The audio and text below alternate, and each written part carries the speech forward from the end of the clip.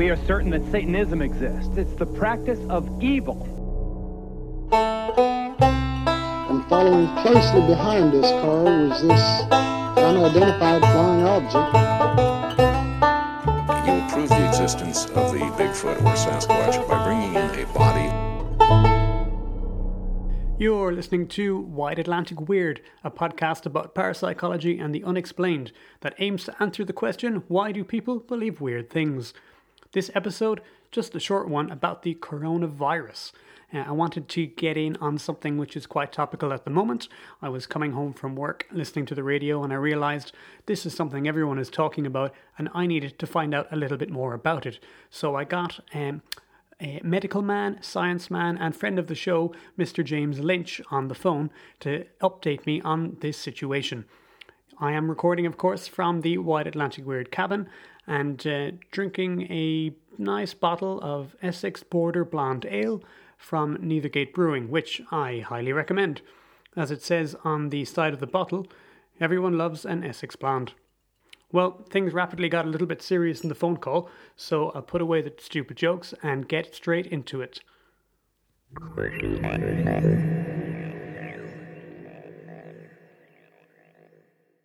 People are going mad about this altogether. I suppose it happens every time, doesn't it? I mean, I remember SARS, and I remember bird flu, and I remember swine flu, and every time people just absolutely lose their mind when there's something like this.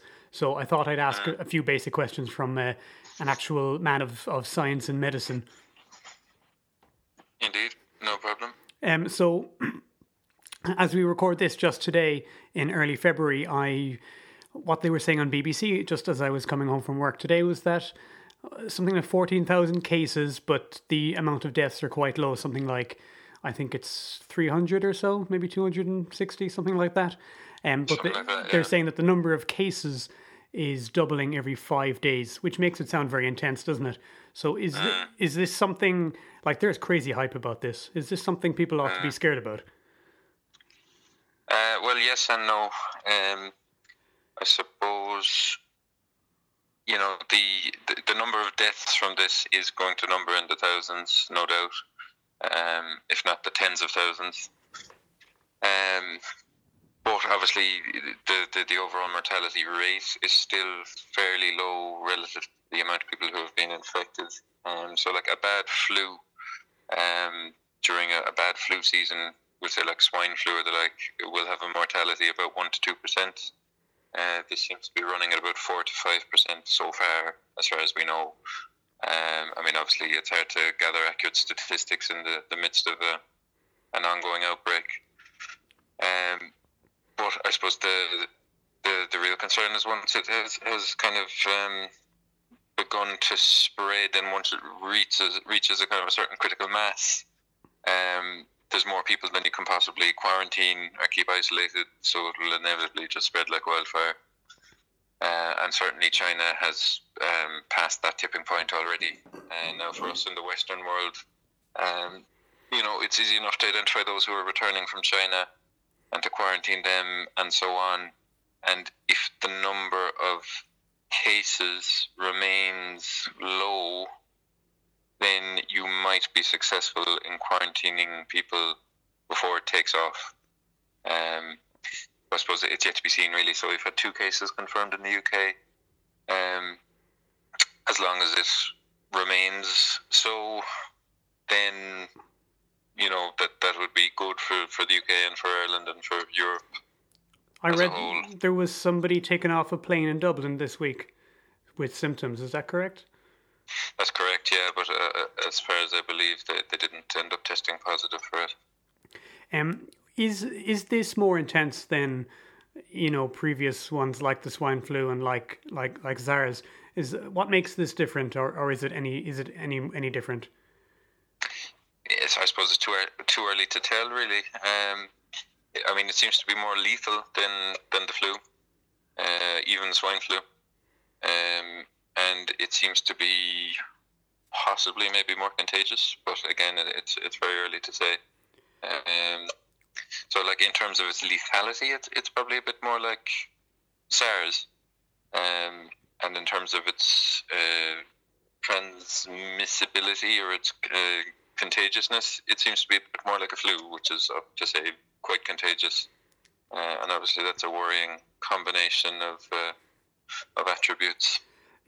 But if you feel that in China now, like you say, they've reached a sort of a tipping point where you feel that mass spread is inevitable. Is that something? Did those other diseases get to this stage? Are we looking at a stage now that didn't happen with those cases? Short answer, yes. Well, yes and no. So SARS never reached that stage, but I mean, obviously the swine flu did. I mean, the swine flu spread worldwide. You know, we'd many hundreds of cases of it here in Ireland, if not thousands, actually.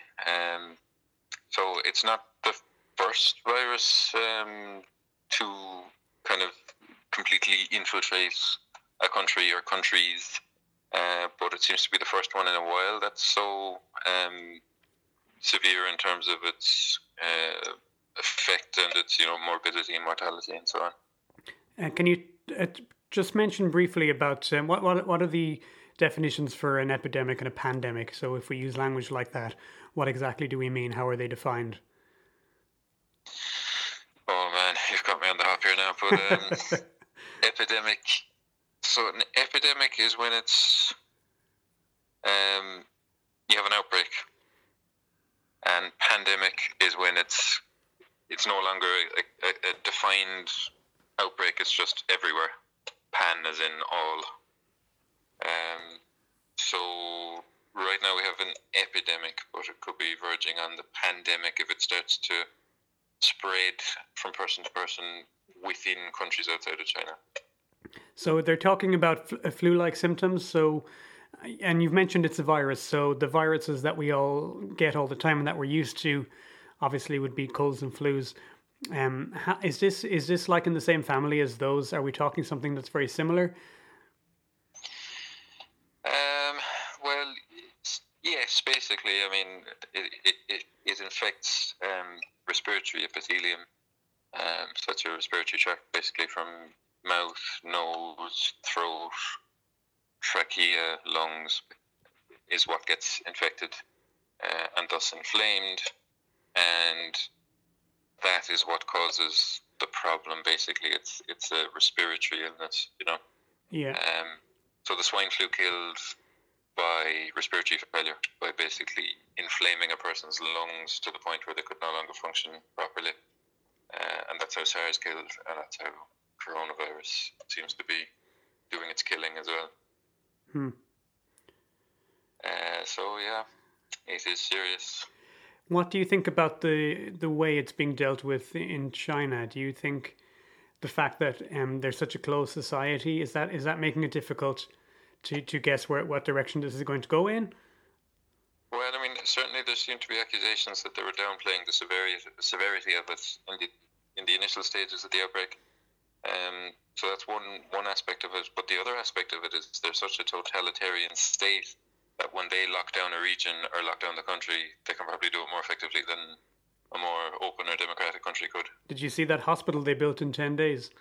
Yeah. I mean, yeah. When you have total control like that, you can get this stuff done, right? No questions asked. Yeah. It's kind of interesting. But I suppose the other thing about this is that they say it's that an affected individual could be shedding viral particles in the incubation period before they even know that they have any illness at all, before they show any symptoms. And if that is the case, then God knows how far it's spread already, Yeah. Yeah. So worrying times. However, good news, in South Korea, they have treated some patients with a cocktail of antiviral drugs, including oseltamivir and a few other drugs ending in vir, which are all antivirals. So basically a combination of one that's used for flu and a few that are used for HIV suppression. And they've had good results, kind of completely curing people in 24 to 48 hours. Wow. So that'll be good. But I suppose the problem with that is, even if it works, and there's nowhere near enough supply of those medicines to treat, an entire country. And there's no way you could ramp up production quickly enough, I don't think. You hear occasionally that we're due some sort of pandemic. And why is it that there hasn't been a proper global one, since like on the scale of, let's say, the Spanish flu in 1918. Why is it that we've had nothing quite at that level for such a long time?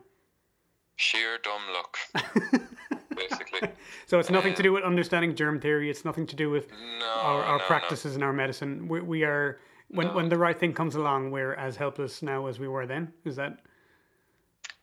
Basically, yeah. I mean, if you get the right mix of contagiousness and lethality, there's no stopping it.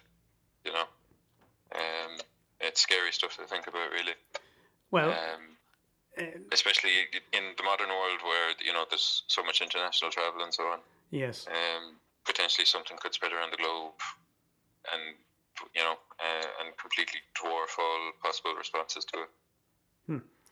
I have another, just to wrap up. I'm intending this to be a fairly short episode, but inevitably when something big and kind of frightening happens on an international scale, the conspiracy theories show up as always, and I do tend to take an interest in that.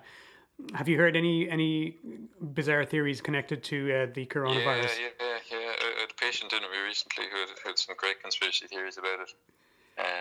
So he had read that this virus was developed by the Chinese government as a biological warfare agent, and it had escaped from the lab in which it was being developed, and started spreading from person to person.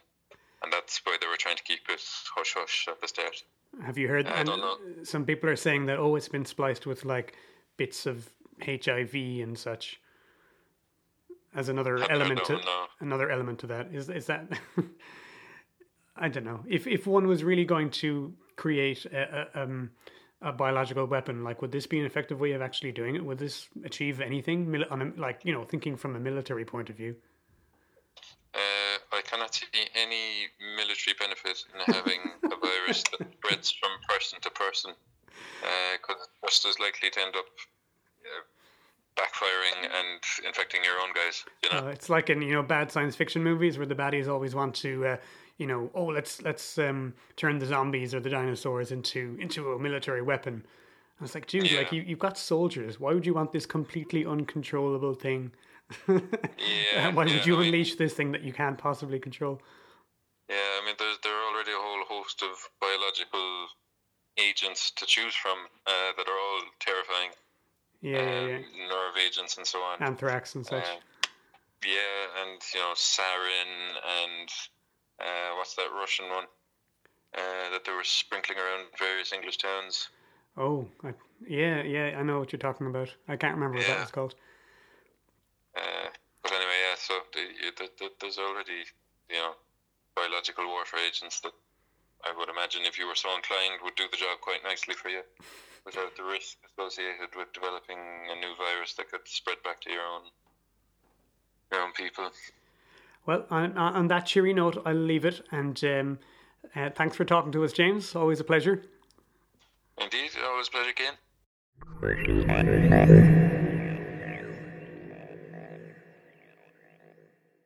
This has been a short but rather hair-raising episode of Wide Atlantic Weird. If you'd like to reach out or get in touch with us, you can find us on Twitter, where we're at Strange Ireland. You can also find us on Instagram, where we're Wide Atlantic Weird Podcast. Should you have any weird stories yourself, or an idea of a topic you'd like us to cover, please do reach out to us. We're ready to believe you, and thanks for listening. We are certain that Satanism exists. It's the practice of evil.